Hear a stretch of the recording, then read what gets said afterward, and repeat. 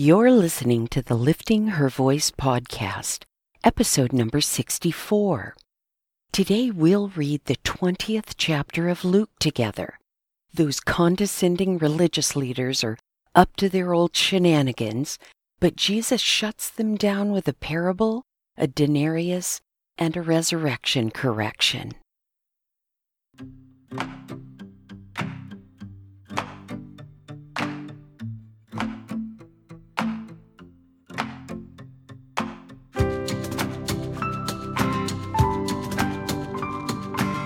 Welcome to the Lifting Her Voice podcast. I'm your host, Joy Miller, and I invite you to grab your Bible and join me as we simply read God's Word together.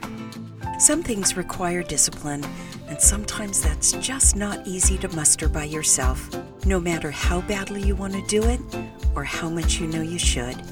It's just easier to do it with a friend.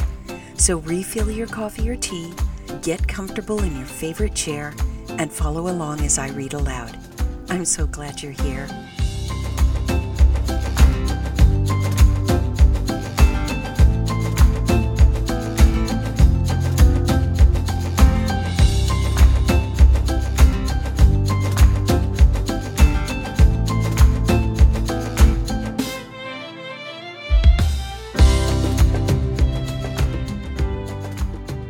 Baptists can put on a spread now. Pretty much any excuse will do for Baptists to gather and fill a table for a potluck. Okay, several tables. Countless pounds have been gained, shed, and regained over the years. But there's something that stands out to me over and above the food, and that is watching my pastor. While all of us are eagerly taking stock of the tasty choices before us, plastic fork and divided Chinette paper plate in hand, Hans is holding back. He's visiting people at varying tables, being ornery with the kids, or teasing the ladies in the kitchen. He always holds back until everyone else has helped their plates. I'm sure there are times when one of his favorite dishes has already been scraped clean by the time he gets through the line, or what is left is slightly cold. I have watched him at these events and learned from his humbleness. He is nothing like the guys we're about to read about who want all those accolades of the masses. I'm grateful for that. Luke chapter 20.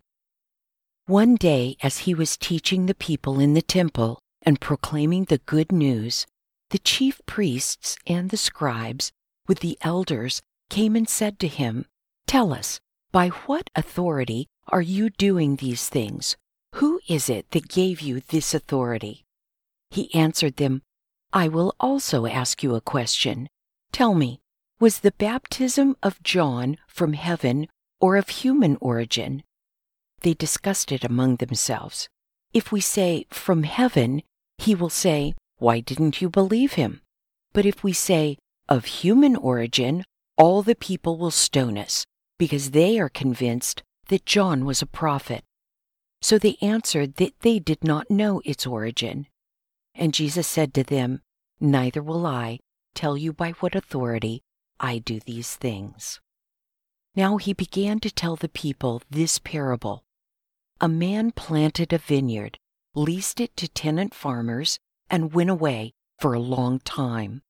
At harvest time, he sent a servant to the farmers so that they might give him some fruit from the vineyard. But the farmers beat him and sent him away empty-handed. He sent yet another servant, but they beat that one too, treated him shamefully, and sent him away empty-handed. And he sent yet a third, but they wounded this one too, and threw him out. Then the owner of the vineyard said, "What should I do? I will send my beloved son. Perhaps they will respect him." But when the tenant farmers saw him, they discussed it among themselves and said, "This is the heir. Let's kill him, so that the inheritance will be ours." So they threw him out of the vineyard and killed him. What then will the owner of the vineyard do to them? He will come and kill those farmers and give the vineyard to others." But when they heard this, they said, "That must never happen." But he looked at them and said, "Then what is the meaning of this scripture? The stone that the builders rejected has become the cornerstone. Everyone who falls on that stone will be broken to pieces, but on whomever it falls, it will shatter him." Then the scribes and the chief priests looked for another way to get their hands on him that very hour, because they knew he had told this parable against them, but they feared the people.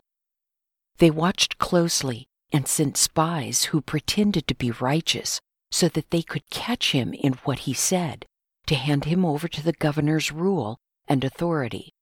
They questioned him, "Teacher, teacher, we know that you speak and teach correctly, and you don't show partiality, but teach truthfully the way of God. Is it lawful for us to pay taxes to Caesar or not?" But detecting their craftiness, he said to them, "Show me a denarius. Whose image and inscription does it have?" "Caesar's," they said.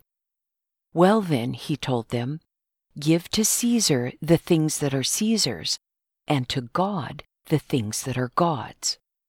They were not able to catch him in what he said in public, and being amazed at his answer, they became silent. Some of the Sadducees, who say there is no resurrection, came up and questioned him.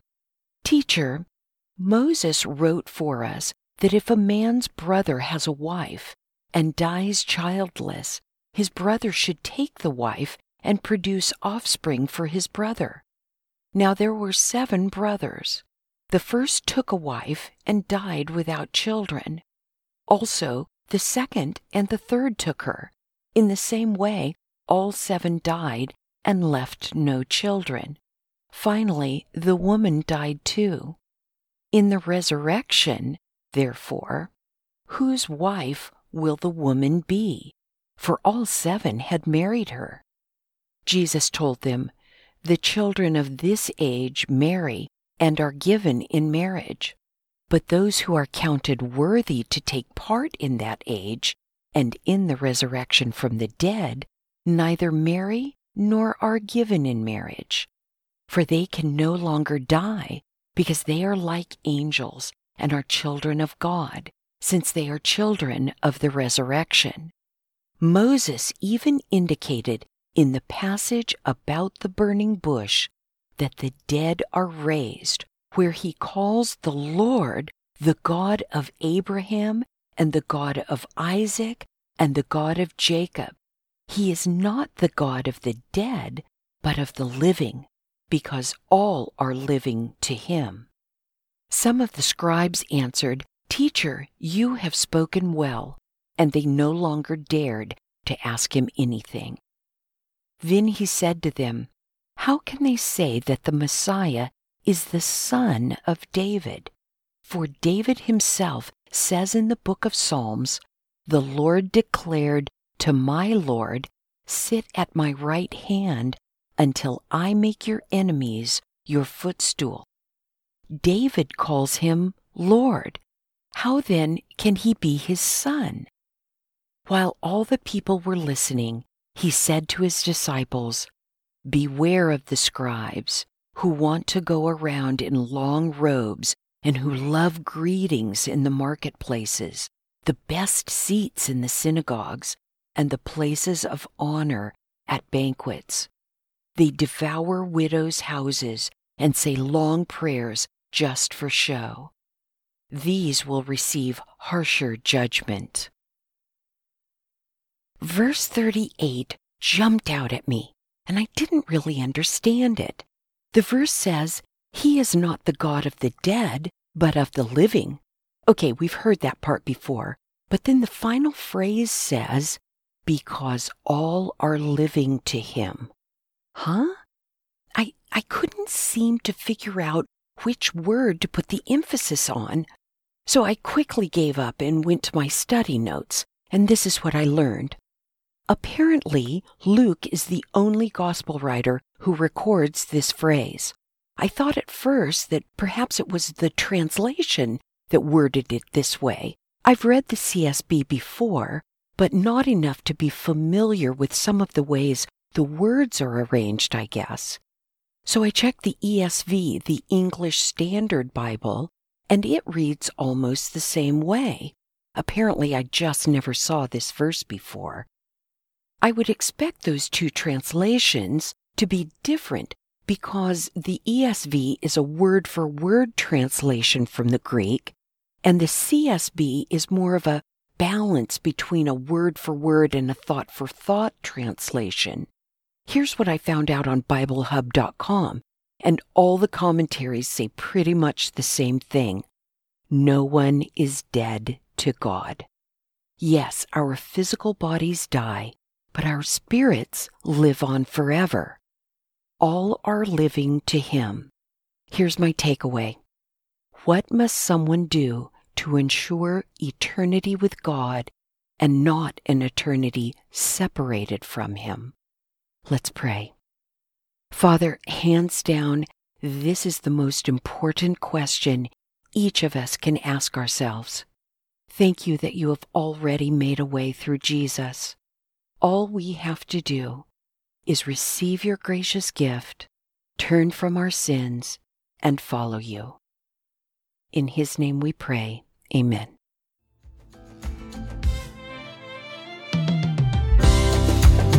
Thank you for joining me here today. I pray God will grow in you what has been planted and watered here. In this time of unprecedented struggle worldwide, we can look to God for guidance and comfort. Be sensitive to those in your circle of influence who need a word of encouragement and invite them to join us. If you like the show, it would be great if you'd give it a 5-star review. Don't forget to subscribe wherever you get your podcasts. See you right here tomorrow. Be well.